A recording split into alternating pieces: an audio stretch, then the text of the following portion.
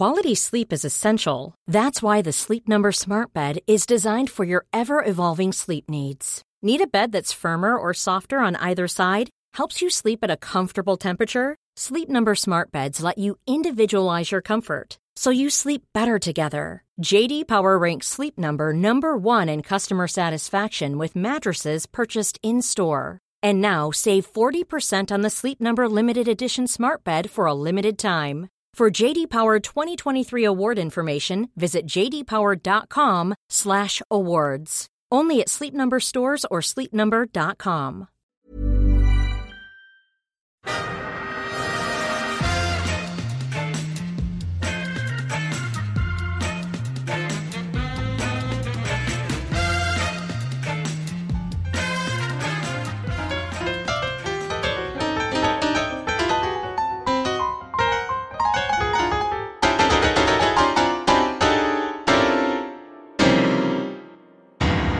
This is Arsecast Extra. Hello and welcome to another Arsecast Extra, as always, with James from Gunnerblog. James, goodly morning to you.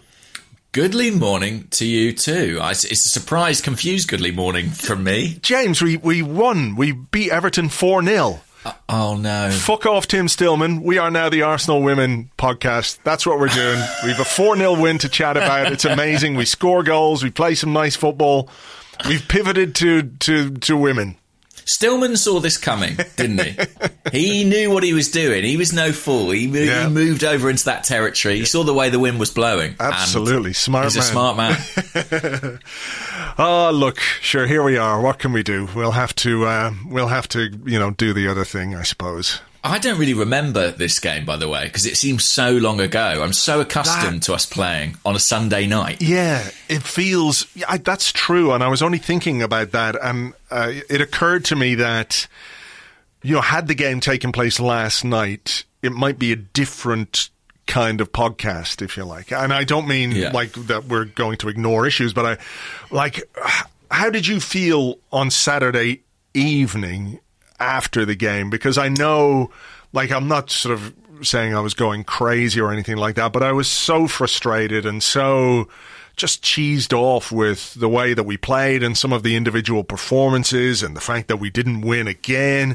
I feel like if I'd done a podcast in the immediate aftermath of that, there would have been some...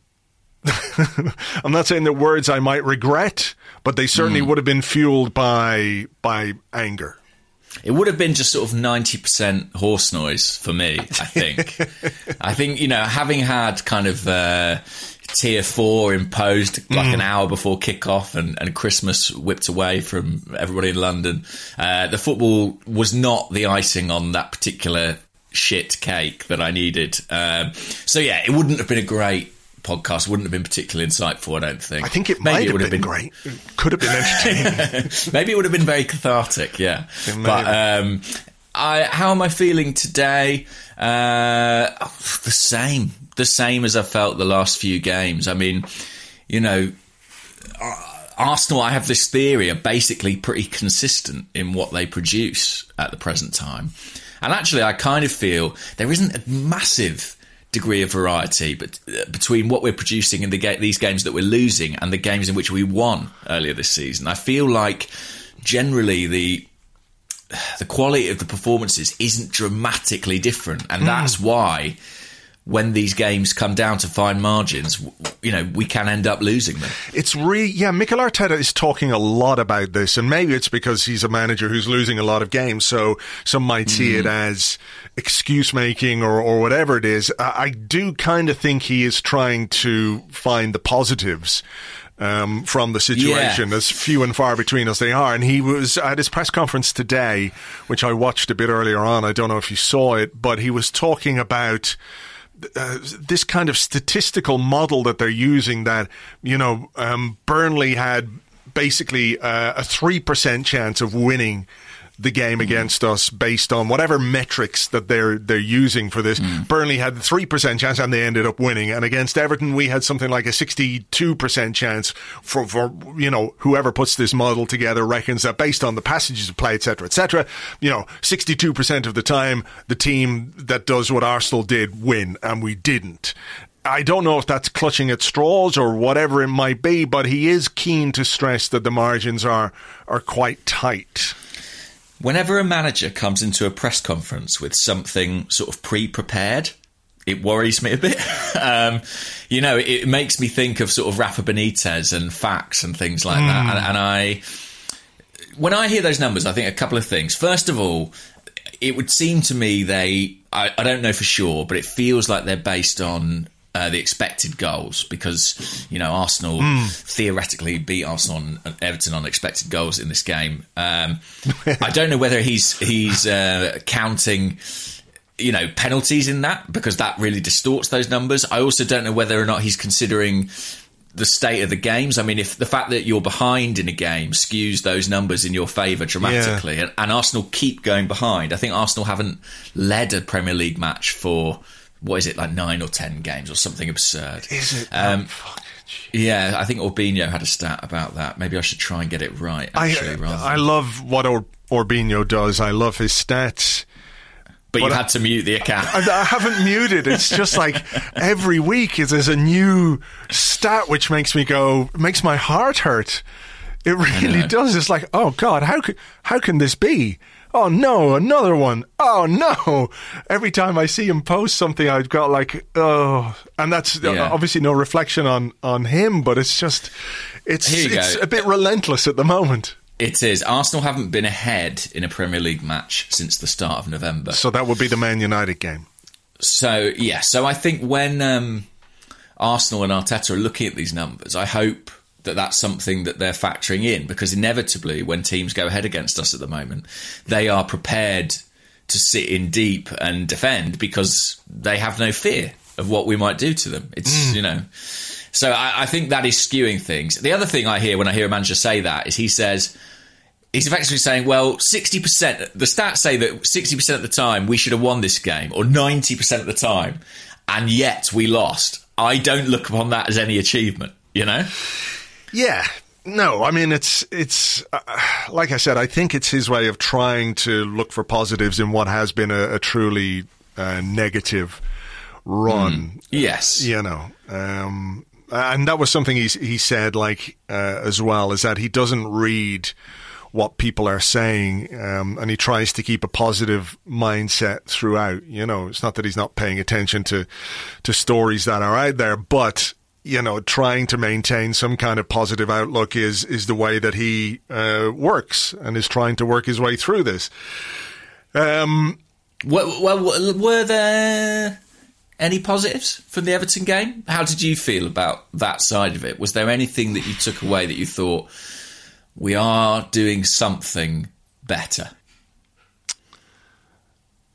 I've started with the hardest question there. You really have. I suppose you would say that the fact we finished the game with, flourish is the wrong word, but that we finished the game applying pressure to Everton, I suppose could be seen as a positive in the context of the lackluster displays we've seen of late. But, when your only shot on target in the second half comes in the 92nd minute or whatever it was, it's difficult. That feels like a bit of a reach.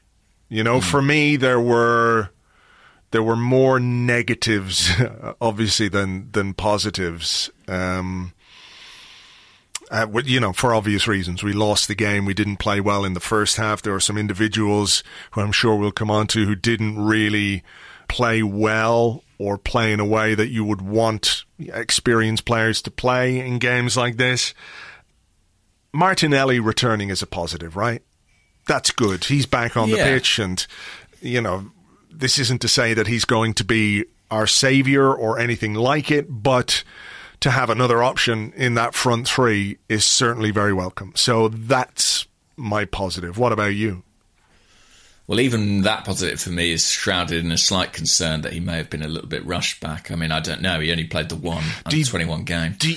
But do you think they would have, after being without him for 6 weeks or 6 months or whatever it is, would we really? I know there's pressure on Arteta. I understand that pressure to get results means that you can sometimes compromise your decision making, but it just strikes me that it would be so stupid to bring him back before he's deemed ready. I mean, I think he said in his press conference he feels he's ready to come and play, and he's been back in full training for a few weeks. He got a cameo here. I mean, it's, you know, I don't know. I don't share your confidence simply because things are desperate enough that they rushed Thomas Partey back. I know that was with a lot less training behind him, and also the injury to Aubameyang feels like the determining factor for me. Listen, fingers crossed, it's all fine. I'm sure they're doing all the right things, but it surprised me. I'll say that much. Okay, fair enough. I still see it as you know, potentially a positive if he can be eased back into action. I'm not saying start him every game or anything like that, but you know, to have a player of his quality, certainly what we saw in the first half of last season, you know, it's good because some of the players in that front three just aren't doing it. So where do we start to examine this one? Do we go to team selection? Yeah, I think so, because there was some interesting aspects to that. I mean, I was a little bit surprised by the team selection. I thought that some of the players who hadn't played in midweek would come back in. Hector Bellerin being one, he was suspended. But he didn't start. Ainsley Maitland-Niles did. I didn't have a particular issue with that, but I thought it was interesting. And no Aubameyang, obviously. No Aubameyang was obviously the big news. I'm trying to think. And then in the front three, I was a little bit surprised that Lacazette didn't come back in. I thought he might actually, having sat out the midweek, but he stuck with Eddie Nketiah. So it seemed to me like Arteta, to an extent, had seen things in the previous game, which was Southampton, wasn't it, that he chose to stick with at Everton in terms of Nketiah and Maitland-Niles, which, you know, it was a slight surprise to me because in a week with 3 games, I thought some of the changes might be purely down to rotation or the suspensions. Right. Okay. I mean, he didn't have much choice in midfield, did he? With El Neni and Ceballos.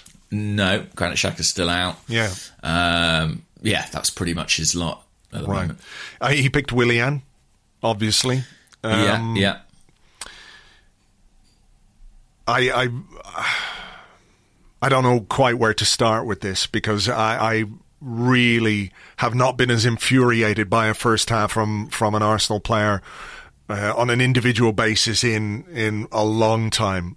Like, I can deal with players being crap, you know, we've had plenty of those down the years, but if there's the requisite effort and a player is doing his best, then, you know, you can't ask much more. They're not picking themselves, so if they get picked and they're crap, that's kind of on the coach.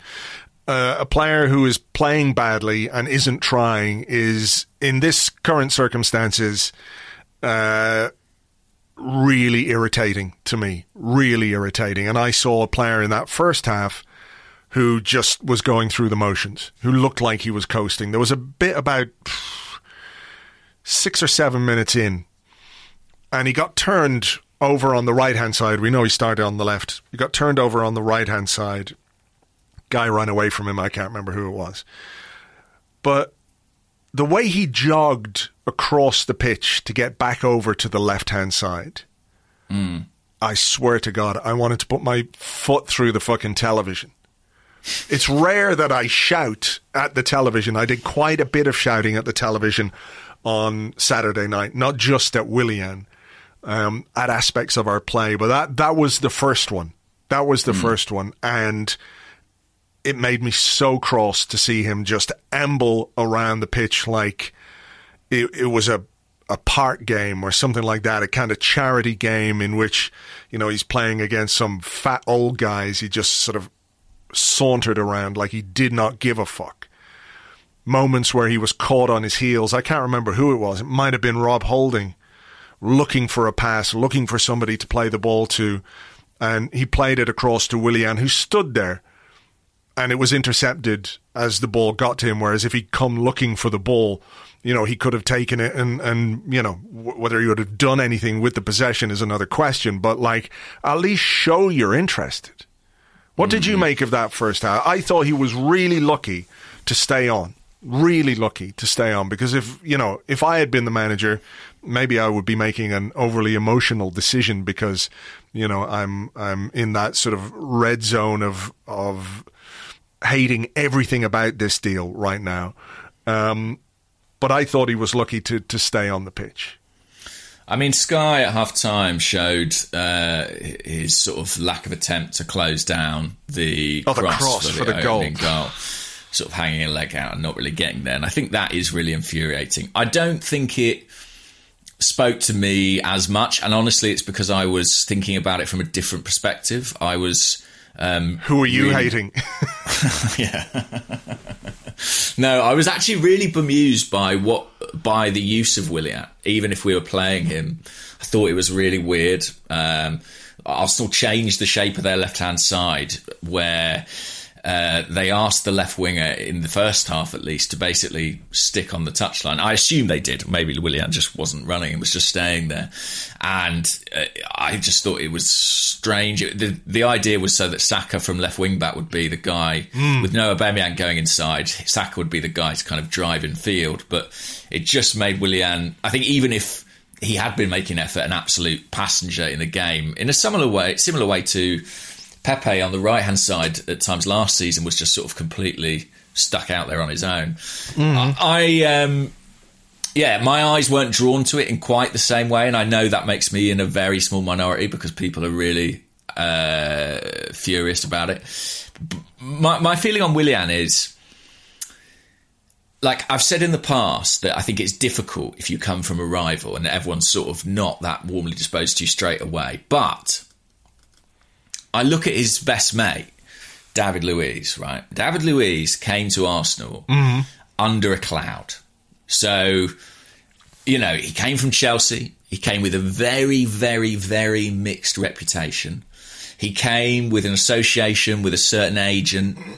There were a lot of reasons that Arsenal fans should hate David Luiz, basically. And yet I would say, in fairness to the Arsenal fans, I'm not sure that's the case. And I think Arsenal fans have given him every opportunity. And when he has performed, that has been recognised. And, his good games have been celebrated. And I think people have ended up with a very rounded, realistic perception of who David Luiz is. And that, to me, says that you can come from a rival and you can win that kind of support and win, that kind of respect if you do your job sufficiently well. And Willian, at the moment, just isn't getting anywhere close to that, is he? No. Yeah. They're not all Silvestris, do you know what I mean? Sometimes you take a player from a rival and they show enough that you go, do you know what? Fair play. And I'm not saying anyone thinks David Luiz is Tony Adams, but I think people recognise he's done his job at times. You know what I mean?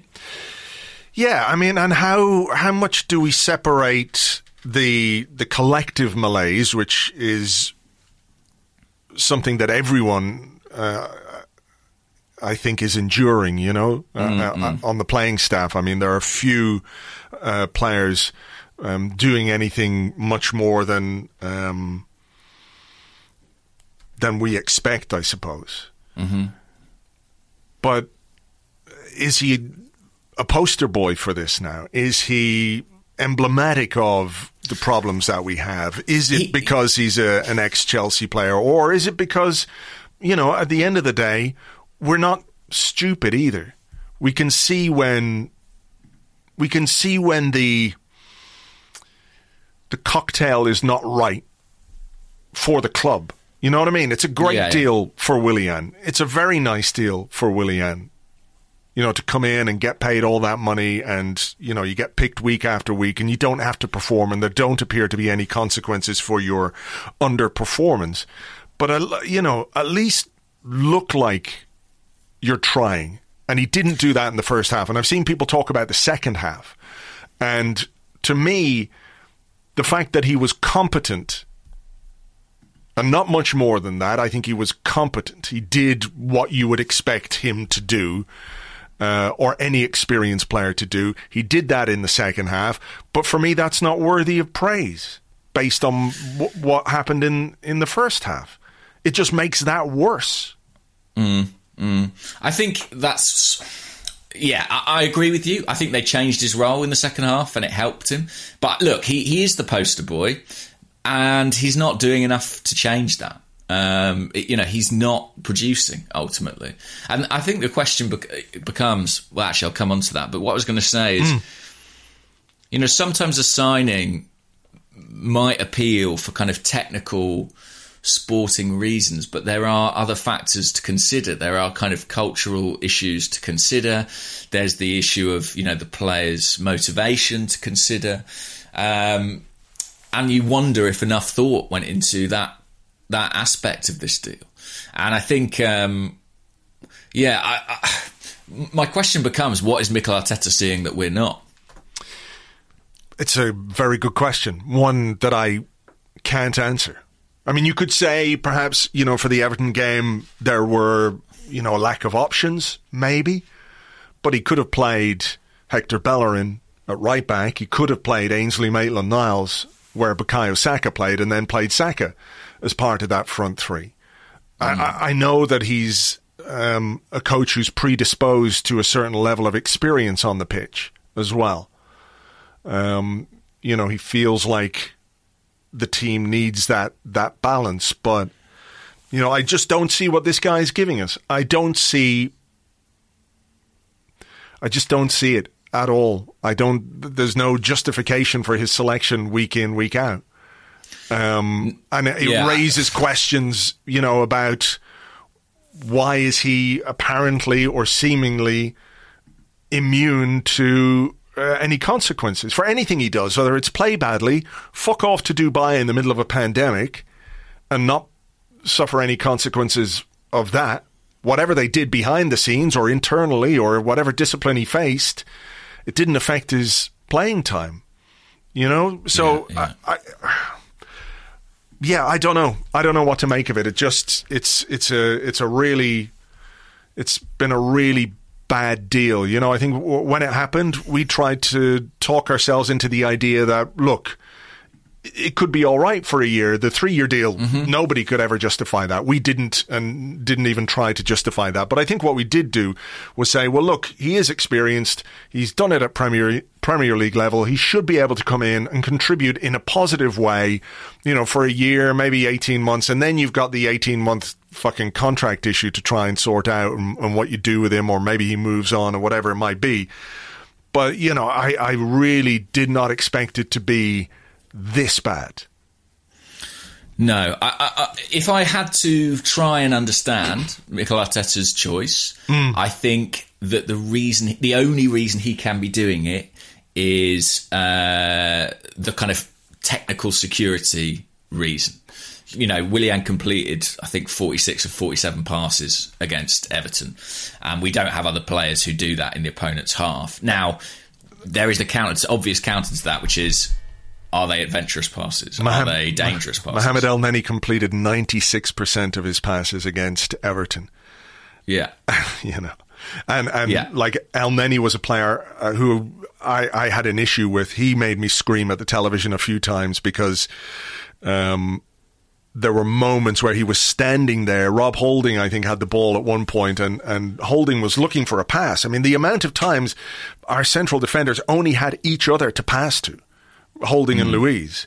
I'm sure the pass combination stats will back that up. But Holding was there, and El Neni was sort of standing in a position in midfield where Holding couldn't get the ball to him. That thing where they stand there and they go, give me the ball, but just fucking drop off a little. Come and pick it up off him. Don't stand in the way of an opponent. So, yeah, I know what you mean about the passing statistics, but they don't tell you the full story. But I mean, if we're learning anything from Mikel Arteta's press conference this morning, it might be that he's a man who places too much faith in statistics. Oh, my God. I don't know. Have you seen the quote? This is the quote from this morning. Last year, we won against Everton with a 25% chance of winning. You win 3-2. Last weekend, it was a 67% chance of winning any Premier League game in history and a 9% chance of losing, and you lose. 3% against Burnley, and you lose. 7% against Spurs, and you lose. What are these fucking magic stats? Yeah, I don't know. But as I say, if I had to try, if someone said to me, your task is explain why Arteta's doing this, I'd say, well, Pepe completes passes in the opponent's half at 72%, according to Opta, right? And Willian's at 87%. And I think he's trying to offset the players who can't hold the ball. I mean, Eddie Nketiah completed 16% of his passes against Everton, as far as I understand. He had a really bad game, Eddie. He didn't work for him at all. I mean, look, I can see that point of view, but maybe, you know, part that was of in the opponent's half. Sorry, by the way, it's the 16%. Sorry. So I mean, look, maybe the reason why someone like Pepe, who, you know, again, I don't think was particularly great. Nobody was, but maybe there's a reason why his passing statistics are lower, because he tries more adventurous passes. Of course, yeah. And Andreas Sharvin, I always remember, who is the player who I find myself comparing Pepe to most frequently at the moment, used to have low numbers in that regard. I guess Arteta's just searching for balance. I'm literally just playing devil's advocate. I wouldn't pick Willian. No, I know. I'm trying to figure out why this seemingly intelligent man is doing that. I don't think it's doing him any favours. And when I say that, I don't think it's doing Willian any favours at this point. I mean, sometimes when a player's really out of form, you do have to take them out of the firing line. And I think, you know, I know Aubameyang was missing and Reece Nelson has sadly died. But, yeah, I really hope that we don't see... I hope they take him out. You know, I think everybody requires it. I think the team require it. I think he requires it. Yeah. What about Eddie Nketiah? I mean, he had in the first half a very presentable chance, I thought. He did.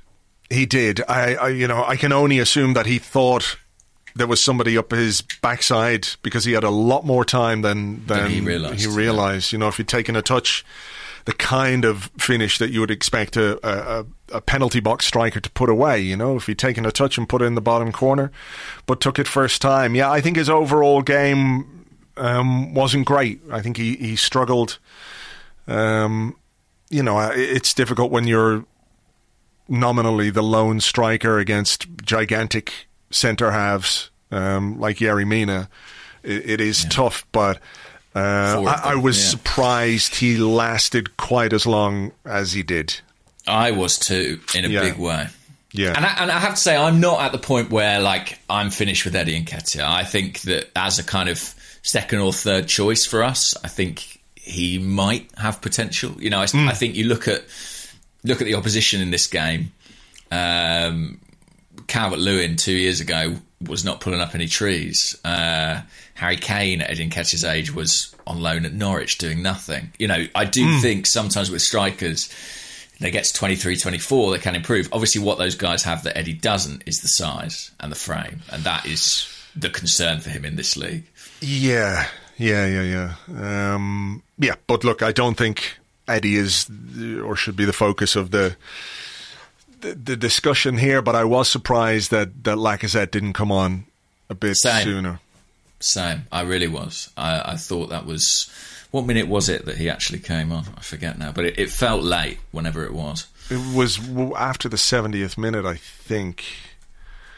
And the subs in general were strange. I mean, we mentioned Willian not coming off. I mean, that felt I was kind of incredulous at that, I have to say. So Willock came on for El Neni on 64 minutes.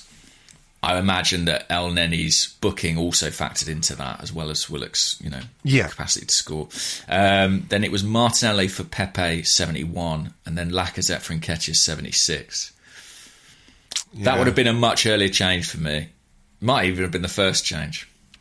I think, I wouldn't argue with that. For me, it would have been Willian would have been the first one off, but. Yeah. But there was a way you could reshuffle that. Yeah. Quite easily. You know, you could. There's a lot of things you could do. What about the goals?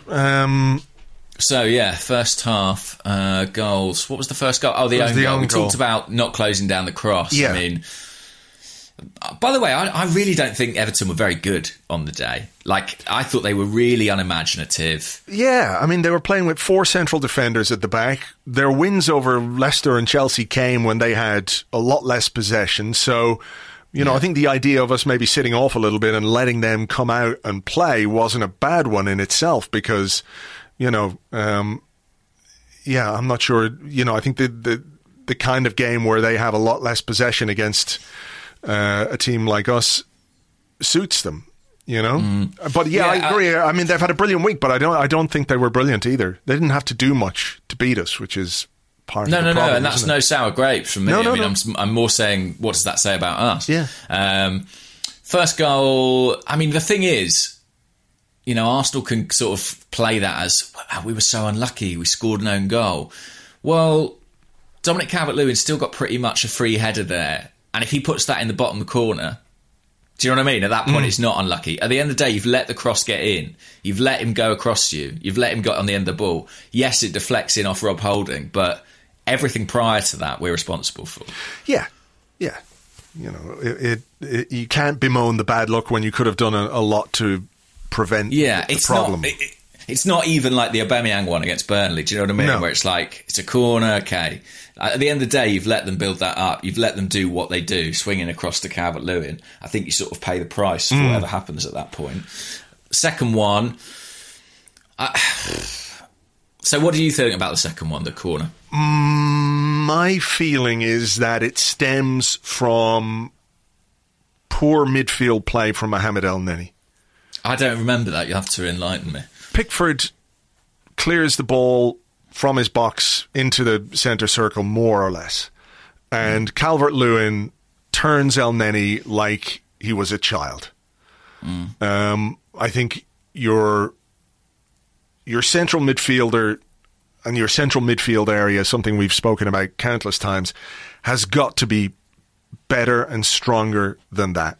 And Calvert-Lewin... How many times have we seen that recently, though? You know, we saw Che Adams doing it, didn't we? Yeah. In the build-up to the Walcott goal. We've seen Harry Kane doing it at Spurs. These centre-forwards, if your goalie launches it long into the centre circle, you can probably bring it down and play someone in against Arsenal. Yeah, exactly. It's a weakness in our game, and it was evident again. I think Calvert-Lewin took the ball on, he moved it on, and ended up having a shot, which Leno made a very good save from. But, in general, I think it was weak midfield play. You know, you've got to be stronger than that. You can't get turned as easily as he got turned there. The corner itself, well, near post header, flicked in by a gigantic man. I mean, it's not fucking rocket science, is it? No, but I'm not sure.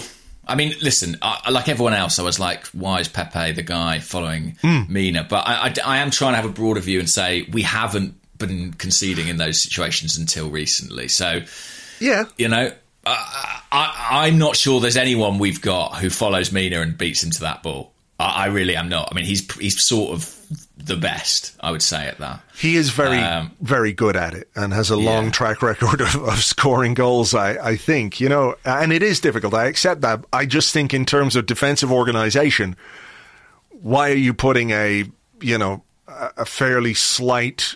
Maybe they think Pepe is better in the air. Well, they have aimed stuff at him in the air before. Yeah. But I think, you know... We've launched goal kicks at him. Well, that's it. That seemed to be the tactic in the Leeds game, didn't it? Was it the Leeds game? Yeah. Maybe. Until he got sent off. One of the games, anyway, I remember Leno Leeds, just launching high balls towards Pepe. So maybe he is a bit better in the air than we think. But I'm not sure in a one-on-one situation like that... Well, there's only one winner there. There is. So I would consider maybe, you know, do we have anybody who could match... Yerry Mina in terms of size, physical presence? I'm not sure we do anyway. I mean, Luiz and Holding are 6'1", something like that. But maybe one of your centre halves. It might be different. Yeah, you know? Maybe one of your centre halves on the biggest guy would have been an option. But sure, that's 2-1 after we scored the penalty. Nicolas Pepe put away the penalty. Ainsley Maitland-Niles did well to get into the box and win it. Mm-hmm. I agree. Bad time to concede a goal, obviously. just before halftime, but it does give you the clarity of 45 minutes of being able to do something about it. And we get to the 92nd minute, whenever it is, and that's our first shot on target. Yeah. And was it Jamie Carragher on commentary who sort of said, they found something here in the last 5 minutes? It's difficult to get too excited about that, isn't it? Yeah. They had a long time to chase the game. And I just think Everton looked pretty comfortable, to be honest. The only point at which I thought we might be all right here is when it was the 92nd minute and they took Calvert-Lewin off. Yeah. And he was such a good outball for them that I thought, and so good defensively on set pieces that I thought we might have a chance of something now, because they sort of surrendered the initiative and they're giving us the ball back every single time. But it was the classic Arsenal problem. Arsenal against a low block, a mass defence, and we didn't have an answer to it. Yeah, but again, you can't keep blaming that as the reason why no, I'm not saying you, by the way. We can't keep saying, well, they play in a low block. It's very difficult to break them down. I mean, we kind of played with a low block when Everton had the ball. We sat off and we were playing with three centre halves and wing backs. They still scored twice. The solution isn't to keep talking about what the opposition do. We've got to find a way around and cope with what the opposition are doing. We just don't shoot. We are a team that doesn't shoot enough. I think there were some shots.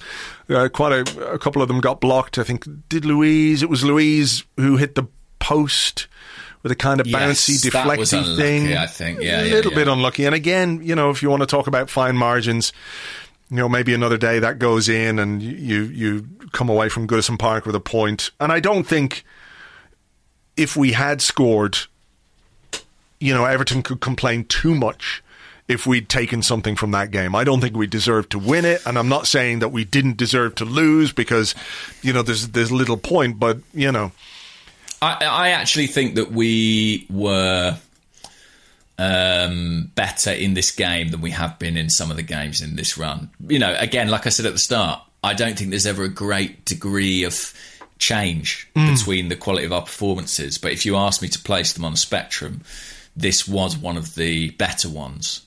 And the margins felt particularly fine. But that's what's happening at the moment. And nobody can explain that, why suddenly teams just find this capacity to lose games or win games. These runs are phenomena, and we are experiencing one. So what now? Well, great question. Because the other thing to say in slight mitigation is this is a team that's without its spine. We didn't have Gabriel, we didn't have Partey, we didn't have Aubameyang. And we're probably not going to have Partey or Aubameyang. For Chelsea. Aubameyang's having a scan. Arteta did seem to say that he was feeling a bit better in the last couple of days. I mean, there's optimism that it won't be the 2 weeks that was initially feared. But yeah, I honestly don't know where we go from here. It's just so difficult. The team have to somehow dust themselves off and go again, because obviously we're at a point now where we're entering a critical period of the season. The Christmas period is always quite defining, quite decisive, and we're 4 points off the relegation zone. I don't see them making any change in the very short term, regardless of what happens this week. We've got Man City in the Carabao Cup tomorrow night, and then we've got Chelsea on Saturday. I don't see a change being made this week. I do think that the next 4 games, Brighton away, West Brom away, Crystal Palace at home, and Newcastle at home, before we then face, in the Premier League, Southampton, Man United, Wolves and Aston Villa. I think those 4 games could be what defines or decides Mikel Arteta's future. Yeah. I would be inclined to agree with that. I think expectations for Chelsea, for example, are low, aren't they? And I kind of think, we get what we get. If we can get anything there, that's a bonus, it feels like at present. But those fixtures coming up do feel significant. I mean, they're all 6-pointers, Andrew. Relegation 6-pointers. I know. I mean, it's ridiculous when you say it out loud, but that's the reality. Everton's win moved them up into second, and we're looking over our shoulder at Brighton and Burnley and Fulham. And, with all due respect to clubs like that, that's not where Arsenal should be. There's no possible way of defending results. No. None at all. No. None whatsoever. And, people might have different opinions on the fate of the manager and what should happen there. But nobody, like you say, can defend this run. It is an appalling run. And, I think people tried to take what positives they could from the Southampton game. But I was so expecting defeat at Goodison Park. That just seemed almost inevitable to me. And it's a tough week now because whatever people may think of the Carabao Cup, if we get battered by Man City, that's not going to help. And if we lose to Chelsea, that's going to be painful because they're a rival. And what would you do? Imagine watching Willian against Chelsea. Imagine how annoyed you were against Everton. Imagine it was against Chelsea. That would be a new low. I mean, I'm imagining Willian back in a Chelsea shirt where I think he should be. Maybe he could play a half for each team, like in a sort of testimonial. Yeah. So what do you do for the Carabao Cup game? Because, I was sort of fantasizing a little bit on the blog today about the kind of team I would pick. I view the Carabao Cup as pretty much an irrelevance. And it sounds weird, doesn't it, to say that, because it's a trophy and you could win a trophy, and trophies are good and winning things are good, but the FA Cups have shown us, as much as I love them, I would never change them. I loved every single day that we had out, and winning the cup is amazing, and I wouldn't change it. But they've shown that the measure of a team is not what it does in a cup competition, right? And I just feel like with this particular game against Man City, there's a chance just to say, fuck it. When am I ever going to get a chance to play kids in a sort of not quite a no-pressure environment, but in a game in which if we lose, is anybody going to be that gutted, really? Unless it goes like fucking terribly. But is anyone going to say, God damn, we're out of the EFL Cup, that is the last straw? I don't think so. So if you're searching for solutions and you're unsure about some players, or if you want to maybe send a bit of a message, play some of the young kids. Let's get Reiss Nelson back in the team. Whatever's happened to him, I don't know.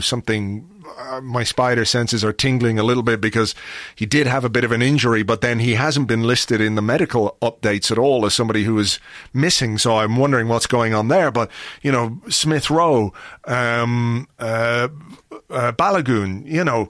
look, Eddie has had chances, and I think Eddie has done better than some people give him credit for, even if I have some doubts, like you, over his ability to be, the leading striker for Arsenal at this stage in his career. I don't think that's right. But, he's been given chances. Everton away, arguably, is a much more important game for Arsenal than Man City in the Carabao Cup. And he gave Eddie a chance, and it didn't really work out. And that's not to be critical of him. That's the way it goes. So why not in a game like this, give Balogun a chance, give him some playing time, give him some minutes, help convince him that he will get chances at Arsenal. Maybe it'll help him sign a new deal. Maybe he doesn't become the great striking saviour that we all want him to be, but what you have is a good young player on a contract that you can then sell for money and reinvest it somewhere else. I mean, I can't look at this game in any other way, and I know I'm being completely fanciful, because I think he'll pick a strongish team with Lacazette. Maybe you get Smith Rowe or something in there, but I don't know. Yeah, I mean, because you can say, well, the cups don't really matter ultimately, but I don't think Arteta will see it that way. No, I don't think he does. Because look what winning the FA Cup did for him. Look what it did for his position with the club, his security, the promotion that he got as a consequence. I'm not sure he's wrong. You know, I think Arsenal are a club that place enormous importance on cups, probably too much. I think they allow it to sway how they feel about the direction of the club, probably a little bit too much. But I think he'll look at that and think, well, you know, I'm obviously having a terrible league season, but if I can win a cup, it might buy me time. It might, you know, I don't know.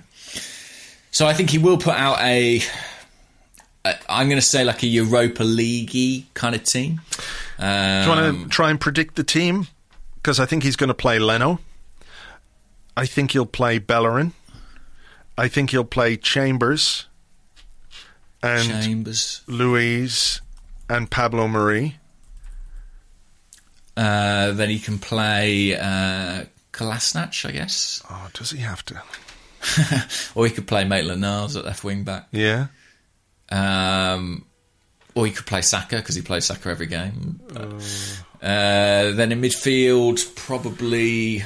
He's going to pick Ceballos and someone, whether it's Willock, maybe.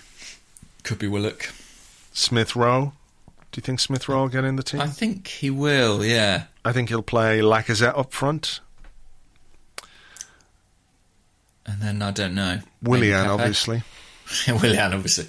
Maybe Pepe, just because he's had the suspension and he's had a few less minutes than everyone else, so he might feel that he can risk it. But maybe I'm wrong. Maybe it will be a younger player. I just think it'll be that sort of squad rotation, but not kids.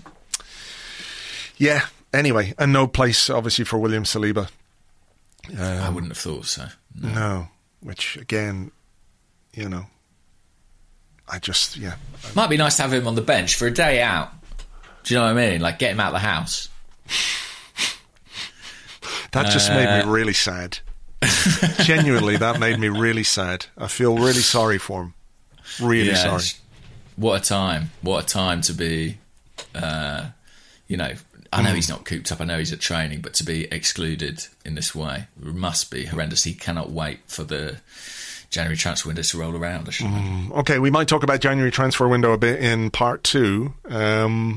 So let's leave it there unless there's anything else that you want to talk about from the weekend. Oh, can I play this little bit, which was quite funny, from Sky Sports, from the commentary, when Martin Tyler is talking about David Luiz and Willian, the signings of them. This is what happened. David Luiz and Willian brought in the latter stages of their careers, surprise transfers you would probably have felt at the time. I'll be careful with that one, Martin. Saw on my phone up Sky Sports News about that. I mean, that was probably the most enjoyable moment of the game for me. I mean, just saying, you know, Kia phoned up Sky Sports and used to complain about him. Fuck's sake. Yeah, well, there you go. It's no surprise to me, I have to tell you. Saying no more than that, right? Yeah. You never know, he might be listening. You never know. Arsenal fan, apparently. Should be listening. Right, let's leave it there. We'll come back with your questions and more in part 2 right after this.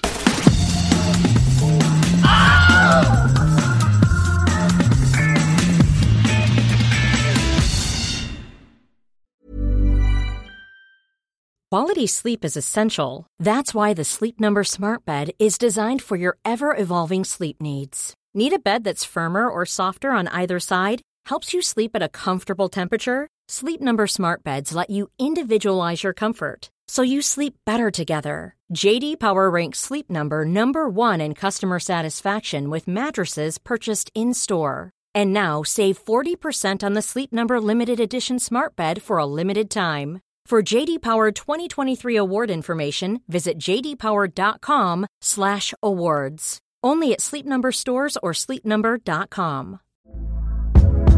Hey there, it's Michelle Norris. I'm host of a podcast called Your Mama's Kitchen. When I travel, I'm usually looking for a way to find a taste of home when I'm not at home. And one of the things I love to do when I am at home is entertain. And Airbnb allows me to do that. When I was in California recently, I rented a house that had a great kitchen. And when we were sitting around the table, we were all thinking, we're in someone else's house. Someone could be in all of our homes as well.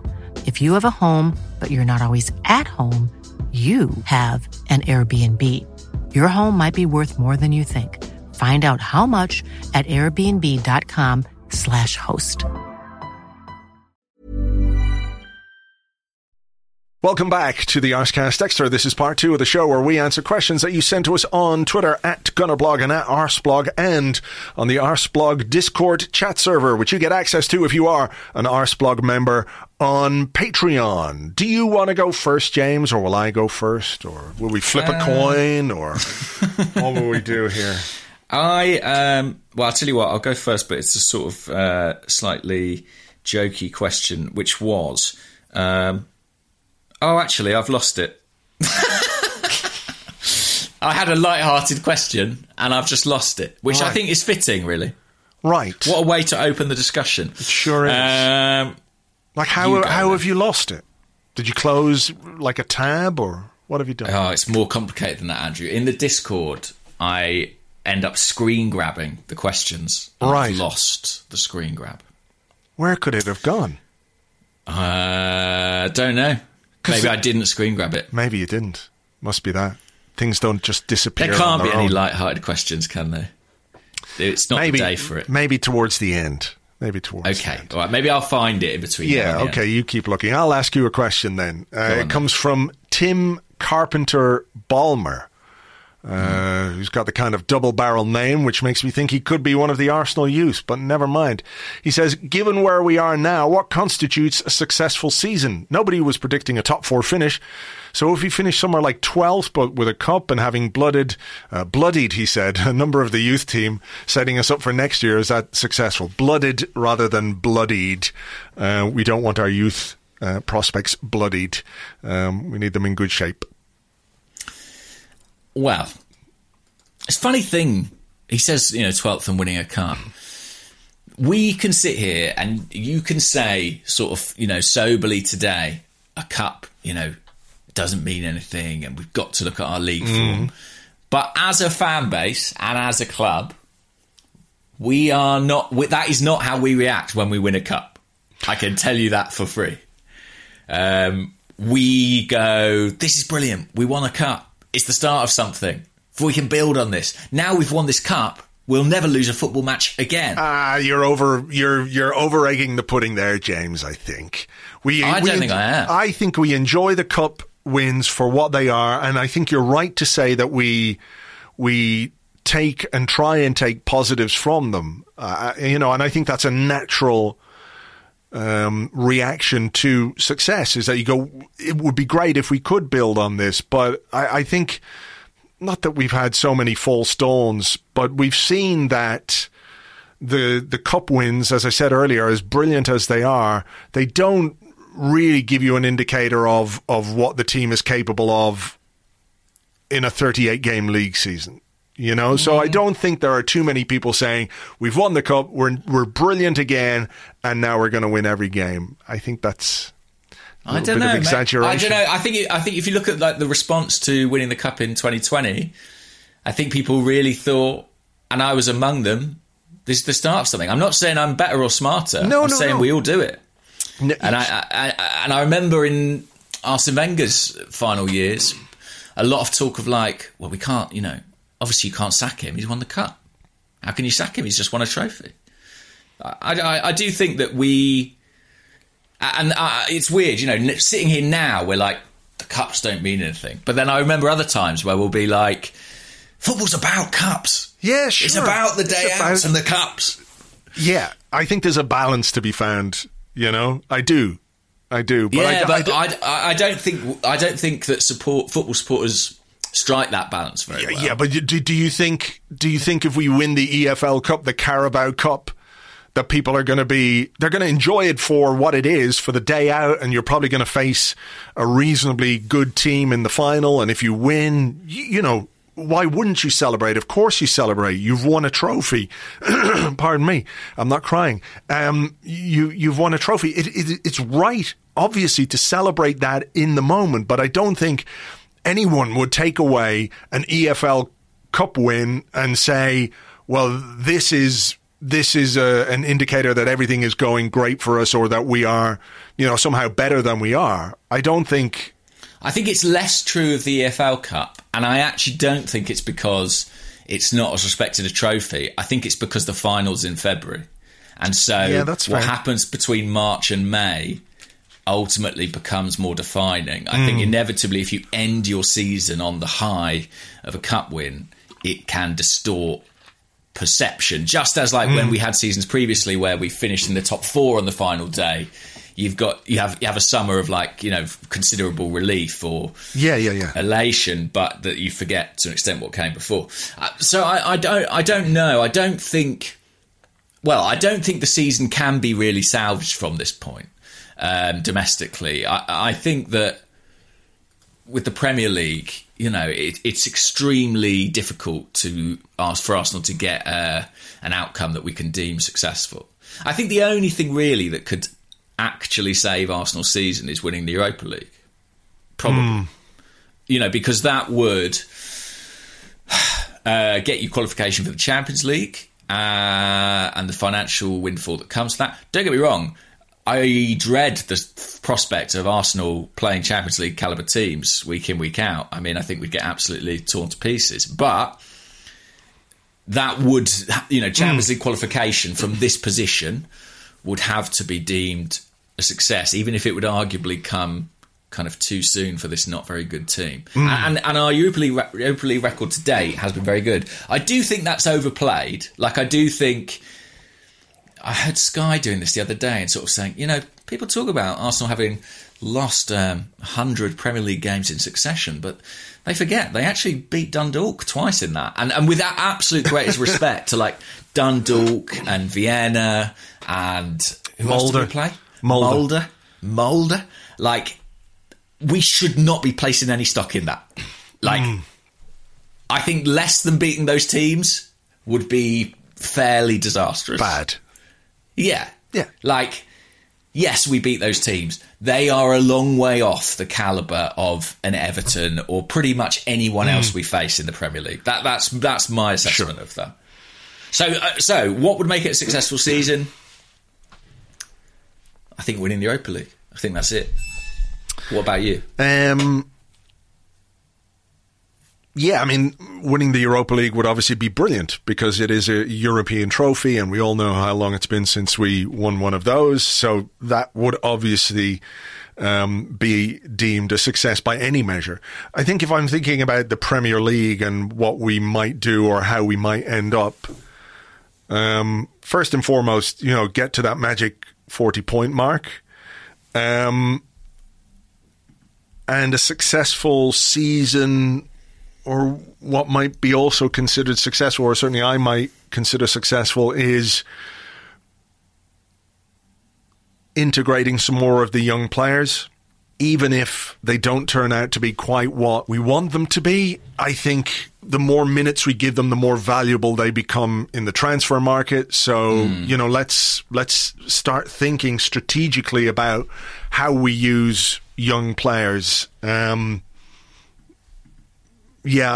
think that, and maybe doing something in January might be useful. There were some questions about that in the press conference as well, where he said we're basically, Edu's looking after all that now. So it's all on you, Edu. Good luck to you. No pressure. No pressure at all. I just think that bringing through some of the young players, getting rid of the core, or moving away from the core of players who are such a huge financial burden to us without contributing anything on the pitch, or very little on the pitch, I think is really important as well.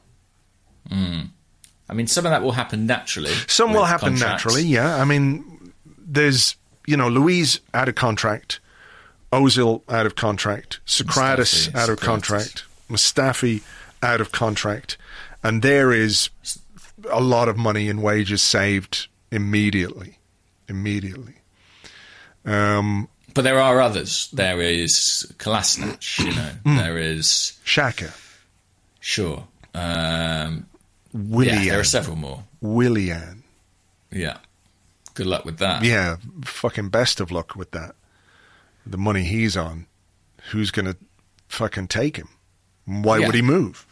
Cedric. I mean, there are fringe players who are unnecessary. Ceballos' loan will be up, obviously. Yeah.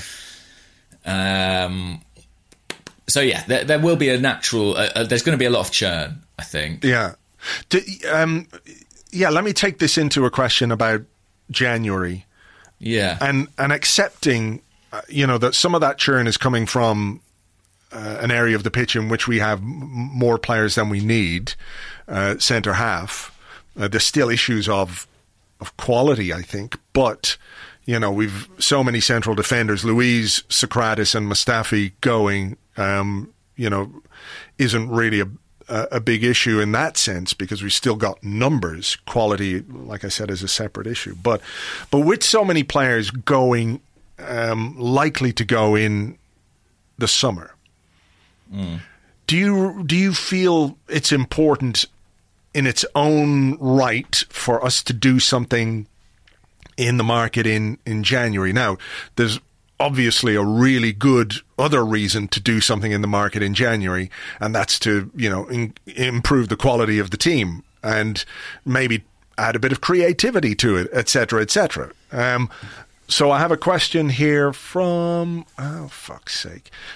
Pulse Fan, who's at Pulse_fan. He says, if Arsenal are using a stats-based approach to recruitment, why is Emi Buendia of Norwich not being discussed as a January recruit? I think he is being discussed, in fairness. 23 years old, nearly 200 appearances, fourth for assists in the Premier League last year and top in the Championship this season. So would that be the kind of addition you could get on board with? And just sort of broadly, is January an important month to do something in the transfer market? Even if there are questions over the manager, should these be club signings, if you like? Yes, they should be club signings. I think that. Is that not the point of having a technical director? They have to be. And I think... What do I think about the signings? I mean, Buendia is the name that should be on a list. I can't say if he is or not. I don't know. But, he fits the right kind of profile. I think clearly Edu said publicly, hasn't he, they want to address the creative midfielder situation. I think they have to. My only concern about what's sort of going on a spending spree in January is, I don't really see much point in just making this squad bigger. I think the size of the squad is one of the problems at Arsenal. I think it's unhealthy. And Arteta alluded to that today. The idea that when you have a lot of players not playing, some of whom aren't even registered, it's not going to be a happy camp. There's always going to be people on the fringes, on the outside, providing that element of friction. So for me, kind of a prerequisite of bringing people in is can you move some people on? I mean, they need to work so hard to get some of these people out. Yeah. Do you think? Do you have any sympathy for Arteta in that quite a number of the players in his squad are essentially dead men walking? Whether they're at the end of their contracts or whether they still have contracts but aren't being picked or aren't being played, who know a new one. Who know that the writing is on the wall, and that basically in the summer Arsenal are going to do everything they can to shift them. And that's the nature of football. That's the way that it works. But, it's got to be, it can't be that conducive to a top class competitive environment when there are players who just aren't playing and won't play hanging around. Like, I do think that. And there was a moment when I looked at the bench, I think it was during the Southampton game, and I think I saw Mustafi there and maybe one other. And I thought... Kolasinac. Yeah, and I sort of thought, is this these guys' problem? Do you know what I mean? Like, are they like, well, I'll be gone in a few months. I mean, how many times have we seen situations where players enter the last 6 months of their contract and they sort of get phased out? You know, they're just not being selected anymore. And there's a few of those in this squad. I do have a degree of sympathy with Arteta in that respect, and I know a lot of these weren't his signings, and in fairness to Edu, some of them weren't his signings. But it is the situation that we're in, and Arsenal need to trim that. I mean, I've said it before, but our most successful squads have been small. Is this where we now really need to see the efficacy of Edu's work as technical director? Because this is a much more than a squad management issue, if you like. It's more than, you know, a manager should have to deal with. That the makeup of the squad, the age, the experience, the contract situations, all of those things. There are too many negatives and not enough positives. Yes, but listen, and you know my feelings about Edu, and I've got my concerns. Yeah. But this is the first window that is his. Yes. Yeah, I'll agree with that. I mean, obviously, he's been at the club longer than Mikel Arteta. And what was his title under Raul? It's the same, I believe. The same. So he's had this job for 18 months now. And he worked very closely with Raul. And he worked very closely with, you know, that agent guy who he's very good friends with. And all of a sudden, all of the agents' players end up at Arsenal, right? So while I agree with you that this is his first window in which he has had sole responsibility, I don't think he can get away completely without some scrutiny over what's come before while he's Absolutely been in that job. No. And I don't think that either. But I do think that what Raul's departure gives him is a kind of plausible deniability. Do you know what I mean? Like, he's fortunate in that he is able to separate himself and say, well, that was the previous regime and this is me. And I guess as a supporter, I'm sort of prepared to give him that good faith and say, okay, then, your turn. What are you going to do? And what we need to see from him, I think, in the January transfer window is a signing, hopefully, that is a club signing, like you say, not a coach-dependent signing, because the future of the coach has to be in considerable doubt. Someone that is, you know, the right age profile, the right sort of price for a team in the position that we're in. Someone with aspirations to get better over the next 2 to 3 years, not someone entering the twilight of their career on too much money. And if they can't do that in January, maybe the brave thing is to not. Maybe the brave thing is to not. Like, maybe the brave thing is to say, well, it's the January window, it's difficult. Yeah. We're not going to finish top 4 anyway.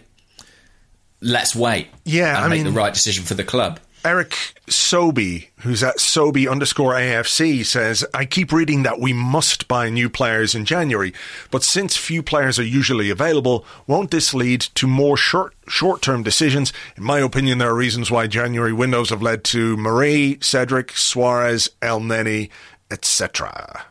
Don't forget. Oh, yeah. Did he mean Cedric Suarez or Dennis Suarez? They're both January He said signings. Cedric and then Suarez. Okay. Well, yes, I am inclined to agree. And actually, what I would say, I can't believe I'm saying this, but what I would say in defence of say, Dennis Suarez was, it was, albeit an expensive one, it was just a loan. There was no commitment. You know, and if Cedric and Pablo Marie had been purely loans for 6 months at a time when we needed bodies, I could have made my peace with that. Yeah. Clearly, that's not how it panned out, and I don't think anyone involved in those deals believed that was how it was going to pan out, and that was the problem. Yeah. But if Arsenal do a loan that's 6 months and it doesn't cost a vast amount and there's no obligation, then okay, I can understand that. We'll revisit it properly in the summer. What we can't do is make a 4-year commitment to something that isn't the right deal. Yes. We've done it too many times. I agree. Completely agree. I think the balance, they've got to find the balance between the need to improve the squad and to, look, a signing in January can have an impact. You think about Arshavin is certainly one, and Jose Antonio Reyes was another one way back in the day. But we have to start making the right strategic decisions when it comes to recruitment. It's a bit of a tired old cliche, to say you're not going to buy somebody just for the sake of buying somebody. Sometimes you kind of have to, but Arsenal have done it badly and wrongly far too many times. So we need to bring in the right players, to bring in, as you say, the right age profile of player.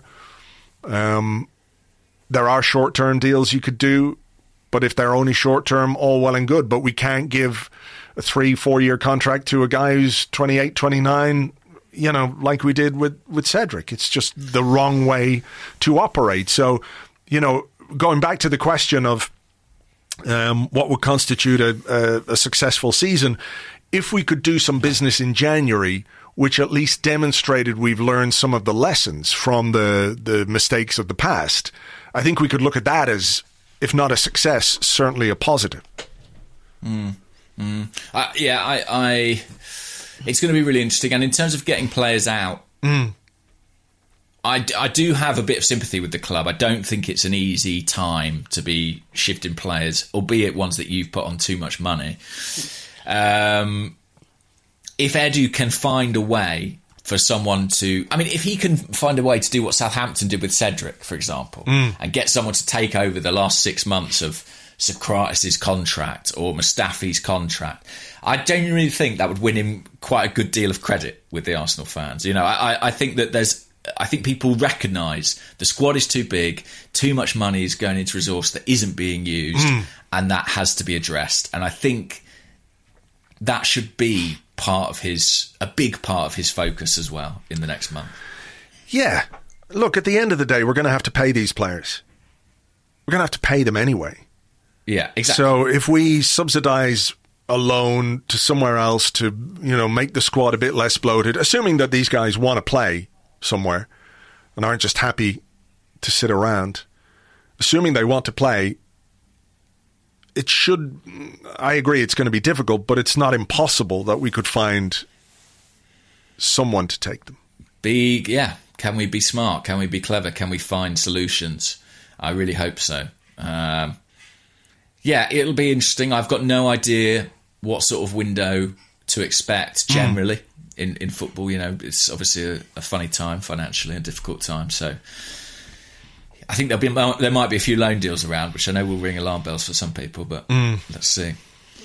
On this subject, by the way, Willie Mack, who's at Mr. Chilly Willy, whose name has cheered me up at least today, has said, is our lack of recruitment from other teams in the Premier League at the heart of the problem? We seem to roll the dice on expensive French league players. We could have saved ourselves money and added depth with guys like Højbjerg, Doucouré, Wijnaldum, etc.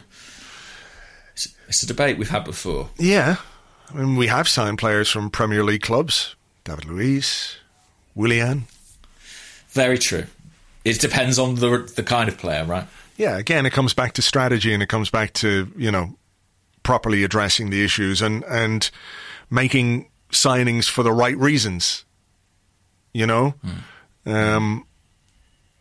think too many of our signings of late have got big question marks over them for various reasons that I don't know that we need to go into again. But look, there are players who've moved between Premier League clubs, and at the time you think, well, wow, is he really the guy to take you to the next level? I think of, I know Liverpool did it a lot with Southampton, didn't they? They just kept buying players from Southampton until they got the good ones. But, I remember thinking at the time when Liverpool spent a huge amount of money on Mane, I always thought he was a good player, but I didn't think he was going to develop into, the amazing player he has been at Liverpool. And maybe it's, the right club for him and the right coach and all of those kind of things that come together for him. But I do wonder, what would Arsenal fans, if you are buying players from teams like Southampton down the years, there was almost like a bit of snobbery, wasn't there? I think so. And I hope we've learned, as a supporter base, our sort of lesson from that. I mean, look at what Liverpool did even this summer. They went and paid what looked like an absolute premium for Diogo Jota, for a guy who wasn't even playing every week at Wolves. Already looks like a very shrewd investment. I mean, I do find myself asking the question of Arsenal's transfer dealings in the last 5 years. Would Liverpool have done it? And, you go through it and you think, not too many of them. And I'm not trying to put them on a pedestal or anything like it, but I just think they recruit in a very, very smart way. And when you look at what we do, too often it isn't really smart. Anyhow, let's have another question. Is it... It could be your turn. Oh, I've got one here, if not. Well, I've got one here. Christian Rodbro, who's at K Rodbro, K_Rodbro on Twitter. He says, your thoughts on Luiz and his record as a leader in teams that suddenly collapse? Brazil, Chelsea and Arsenal. Any worries? I think there are always worries when you sign a player like David Luiz, because he has got this unfortunate history of kind of, being part of dressing room revolts. What I don't know is, and an interesting side to this is kind of like, was he right? Like, do you know what I mean? Like, did the manager have to go? And I don't know. Yeah. I haven't done the research on that. It's not a great show of professionalism, though, is it? Regardless. So, I do worry about that, and that's what I mean about when I said in part one about sometimes just the technical aspect of a signing should only ever be one part of it. Someone also has to be thinking about. And if you're a manager and not just a head coach, you also need to be thinking about, what does this do to the dressing room? What does this do to the culture? What does this say about the club? And it's impossible at this point to look at sort of the import of Luiz and Willian from Chelsea and feel like it was healthy or correct. And that's in spite of the good days Luiz has had for us, as we said. What do you think? I don't know. I mean, look, I don't know that you can lay our problems on the door of David Luiz in particular, but I do, like you, share some concerns about sort of dressing room influence. I think he's a good time guy. When things are going well, he's a great guy to have around, But as soon as they're not going that well, I'm not sure that's where he's strongest. So I could be doing him a disservice here, because actually against Everton, I thought at least he tried to get the ball forward. Yeah. The amount of times he, in the first half, he was looking for a pass. Willian wasn't coming for the ball. Another part of what annoyed me about Willian's performance. But, I saw a guy at least look to try and take some responsibility. He drove forward with the ball a few times. Mostly because he had nobody to pass to. There was nobody showing for the ball, so it was just like, well, fuck it, I'll try and get forward with the ball and make something happen. Not a lot came of it, but in that sense, based on what he tried to do on the pitch, I did see some stories about the dressing room and factions and things like that, but I didn't see a guy who wasn't playing for the manager, and I did see that from him when the end was nigh for Emery. Right, yeah. I actually thought he did all right. I think he played pretty well at Everton. And I liked, I think you mentioned sort of people not being available for the pass, and there were moments in the first half where it felt like he was really kind of pushing the team forward. and his passing was very good on the day. So I didn't have a huge issue with his performance. He does seem to be on the right side of the fence right now. I guess the trouble with him is you never know how long he's going to stay there. I found my fun question. I hope it's fun. I think we need it. Arsenal Monkey on Discord said, how impressed were you with Ainsley Maitland-Niles' throw-ins? The way he put his arms behind his head before thrusting them forwards surely is an encouraging sign of the hard work we are doing on the training ground. Excellent. Yeah, very, very impressed, I have to say. The throwing was top class. Top class. It's what you want. Absolutely. It's all you want from a right back. That's all you need. Just a good thrower. Although, there was one really bad throw as well, wasn't there? From him? Yeah, am I misremembering Maybe. it? I think he threw it in field, like in a straight line. Oh, yeah. And I can't remember what happened after that. I was probably just closing my eyes. I know. With emotion. Hoping for the best. Yeah. That's a good question. So, what about this question? Adam Sykes. If you're Bukayo Saka, at what stage do you start getting a bit pissed off at being the utility man? In the last few weeks, he's played every position bar keeper, centre-half and striker. Also, do you think this might stunt his development?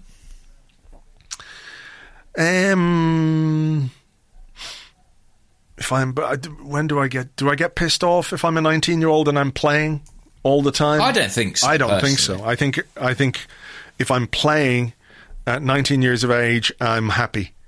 And it doesn't really matter a huge amount to me where, particularly as the majority of his football is coming in, positions where he's relatively natural / comfortable. I know he moved over to the right in one of the games and he finished, which game did he finish at right back? One of the games anyway, finished at right back. I don't think it'll stunt his development either. I don't think it will stunt his development. So, can I? Where would you play him? Left side of the front three. Right. Or yeah, I'd play him in a midfield three on the left side of a midfield three. And I think that might be where he ends up.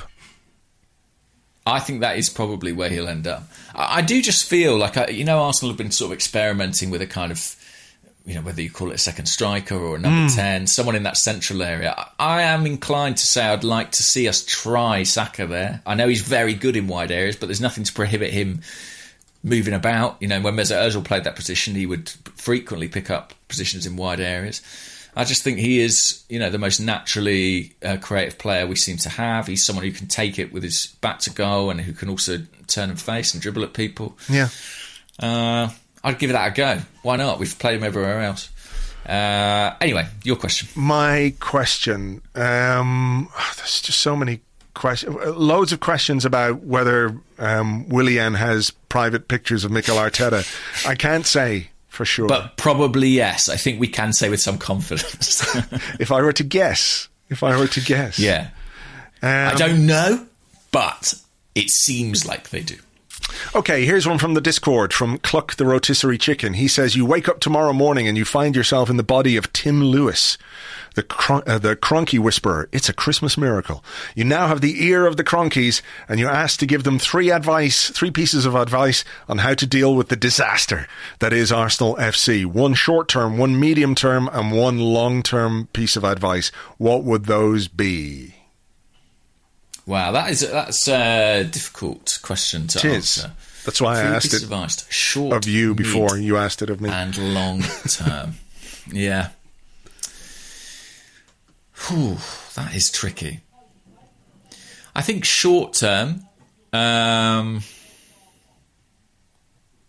So, I mean, one of the things that's sort of come up in the questions I've been asked about elsewhere is the kind of the drain of football expertise that has come out of the club and the degree to which Arsenal could or should replace that. So the list of names of people who've left the club in the last few years since 2018 is quite extraordinary. I saw a tweet doing the rounds, actually. Yeah, it's like, off the top of my head, start with Arsene Wenger, 2018. You've also got Gazidis and Dick Law. People dispute their football credentials. Then you go Sven Mislintat. Then you go Darren Burgess. Then you go Unai Emery. Then you go Francis Cagagal, Raul Sanllehi, Hasfani. No, Raul, I'm not having it. Well, whatever you may think of any of these people. No, I know. It's a lot out. And do you know what I mean? The Stat DNA guy. Jason Rosenfeld, sorry, yeah. Apologies to any of the listing Arsenal staff that I have messed off that list. It is just unwieldy. And, Marcel Lucassen most recently. I mean, there's been a lot of people with redundancies recently. So it's a gulf. And so I understand completely and see the logic of people who are like, that needs to be in some way addressed. The only counterpoint to that, and it's something that I've been thinking about over the weekend, is when you have a situation like we did with Raul and Edu, we're looking at the transfer business for the last 2 years and going, well, who do we blame for that? Who's accountable for that? And so to an extent, although I have my concerns about the inexperience, I do think at least there is very, very clear accountability within Arsenal for the first time in a very long time. And maybe that's not a bad thing if it allows you to make clear judgments on the people you have in those positions. What do you think to that?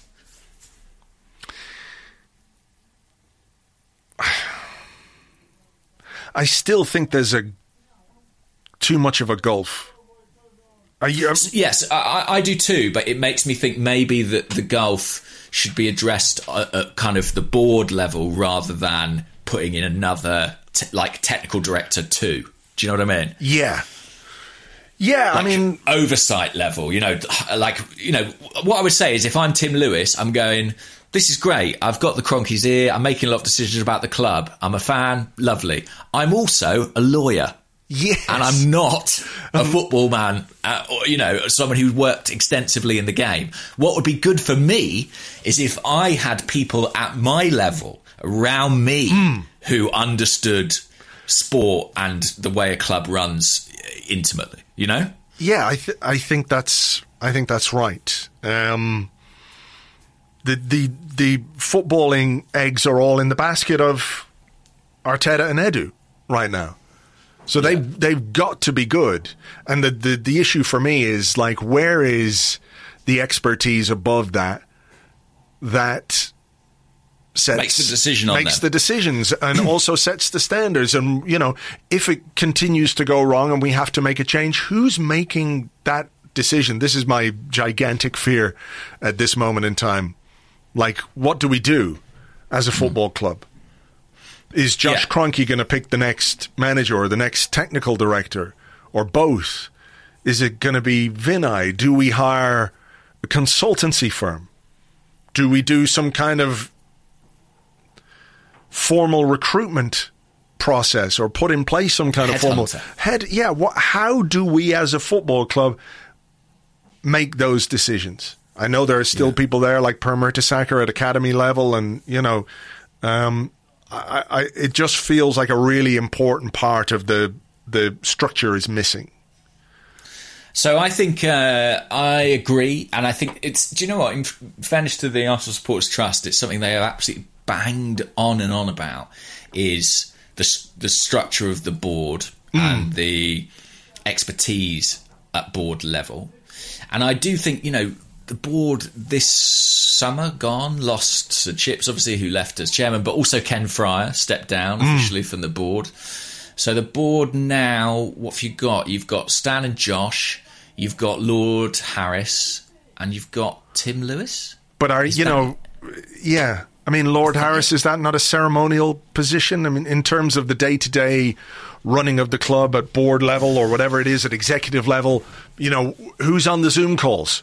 Who's on the Zooms? Is it Josh? Is it Tim Lewis? Is it Edu? So I think it's Tim, as far as I understand it, as kind of for the ball. I think Phil Harris does has been more involved than I realised over the last 12 months. Right. But nevertheless, and you know, he looks at things more from a business perspective. His background is business; it's not sport. So I do think, you know, something Bayern Munich have always done very well is have incredibly experienced people within the club at that very, very, very high level. I'm come round to the point of view that might be what Arsenal require. So if you ask me what do I do if I'm the Kroenkes short, mid and long term, and this might sort of surprise or disappoint some people, but I say short term, you commit and support Arteta and Edu. They are the people that you've hired and that you've given this responsibility to, and therefore you support them. Mid-term, you add greater football oversight at board level, people who are incredibly experienced, who understand football club culture, football club structure, and you put them in there to kind of, you know, be that sort of that point of contact and that oversight. And then long term, you empower that board to make the decision on whether or not Arteta and Edu are executing their jobs effectively. And I think you empower them to do that, and you make that decision over the next, I don't know, 6 to 12 months. Maybe that's not long enough term, but that is, I think, how I would approach this problem. What happens if we keep losing games? Yeah. Well, great question. I don't expect an answer. It's a really, I don't expect an answer to that. Well, yeah, I mean, do you have an answer to it? You have to make a change if you keep losing games. That's the reality. I'm sorry. Yeah. I get what you're saying, and I think they have committed, and we have to see what they do in January. And if, you know, you can start to see things that are being put in place that give you hope and encouragement about the way things are going to be run in the future, I do get it. But if you can't win football matches, there's no other way around it. Well, can I say something? I think Edu has to be able to sack the coach. For this structure to work, for there to be a point in having a technical director, he has to have that power. And if you don't trust him to have that power, he's not the right person to be in the job. Do you not think? Yeah. Because if he's the guy who lays out the recruitment, the plan, 3 to 5 years, you know, he's always got one eye on the future, then he is the guy, A, with the football knowledge, and B, who's across those plans and provides the continuity, who should be making the decision on the coach. And if Edu hasn't got that authority right now, then he shouldn't be in that job. Somebody else should be, with that experience and who the Kroenkes trust sufficiently to do that. And I don't know. I don't think anyone really can tell you. If you ask the question, can Edu sack Arteta? I don't think anyone knows. It wouldn't be Edu's decision, though, would it? I mean, he could make a recommendation. He could make a recommendation, sure. I guess. And then it's got to be up to Stan and Josh. Yeah. But yeah, I think that little bit more clarity at executive level would be really good for us. But I also think that I do see the calls to sort of bring in, you know, Ralph Rangnick is one of the names doing the rounds, or someone like that. But I think it's very difficult to have that person and Edu. I think you're almost in an either or, because I just don't know how we judge them and how we assess their performance otherwise. I mean, it's not for us to assess, it's for, you know, somebody else. Yeah. Look, I think we're kind of not going around the houses a bit, but I don't know what more we can talk about on a broad level at Arsenal. Without driving ourselves and the listeners absolutely mental. So look, I think we'll leave it there for today, but I think we should take the opportunity to thank everybody for being here with us week after week, defeat after defeat, disappointing result after disappointing result, Willian after Willian. Thank you for being here with us and for enduring it. I know not everybody celebrates Christmas, but those of you that do, please have a very happy and safe and healthy time with your family if you can. I know there are many people out there now listening to this, and, you know, we're one of those families this season that isn't going to be together. My daughter can't come home from Barcelona because of the pandemic, so it's really difficult for everybody out there. But as much as you can, try and celebrate it and have a good time. And, yeah, I don't know what else to say. Just thank you for being here, and I hope you have a nice time in this really strange period in all of our lives. 2020 has been a fucking hell of a year, and it's nearly over, and hopefully next year will be better. But I just want to say thank you to everybody for helping us do what we do, because yeah, all the feedback and everything else is just, it's great, and we love it, and we love having you here, so thanks. Yeah, ultimately it's what keeps you doing it, and it's what makes it worthwhile, is people listening and people enjoying it and interacting. And thank you for sticking with it if you have managed to over the course of this year, because there's been some real highs and some real lows too on the football front. And in the strangest of times, we're all desperately looking to football to provide some, relief and some joy, and right now it isn't. So it isn't. I wish it was, for all our sake, but not at the moment. But better times will surely follow at some point. And the nice thing is, we're all in it together. Some of us are just getting paid £250,000 a week to coast around the pitch, though. Together. Sure. But I'd rather be in that boat. Yeah. Are your plans for Christmas absolutely ruined by the lockdown? Yeah, pretty much. And while I understand the logic, the disappointment of the kind of shifting, the moving goalposts, to use a football analogy, is substantial. But I think, I don't know what to say about it. It's crap. But listen, one of the interesting things about this year has been, because there've been no fans in grounds, it has kind of, my football experience has been almost exclusively online, be it via these podcasts or YouTube or Twitter or whatever it might be. And so I think, in a funny sort of way, that sort of sense of community in the digital world has been kind of strengthened, and it's felt very, very, very global. There's not been that distinction between the fans at games and the fans not at games. It's been a very shared, communal thing, and that has actually been quite nice at times. So every cloud, I guess. But wishing everyone a very good Christmas. I'm sure you'll find ways to chill out and enjoy it. And here's to 2021 and that bringing better things for everybody. For everybody, exactly. We'll be here next Monday with an Arscast Extra. So that's the Chelsea game. I'm not quite sure what the rest of this week holds in terms of podcasts and stuff like that. Friday, of course, is Christmas Day, and that's regular Arscast Day. We'll see what happens. Maybe I can throw something together this week, but if not, please do forgive me. We'll be here on Monday again with another Arscast Extra. So until then, take it easy. Ho, ho, ho. Bye-bye.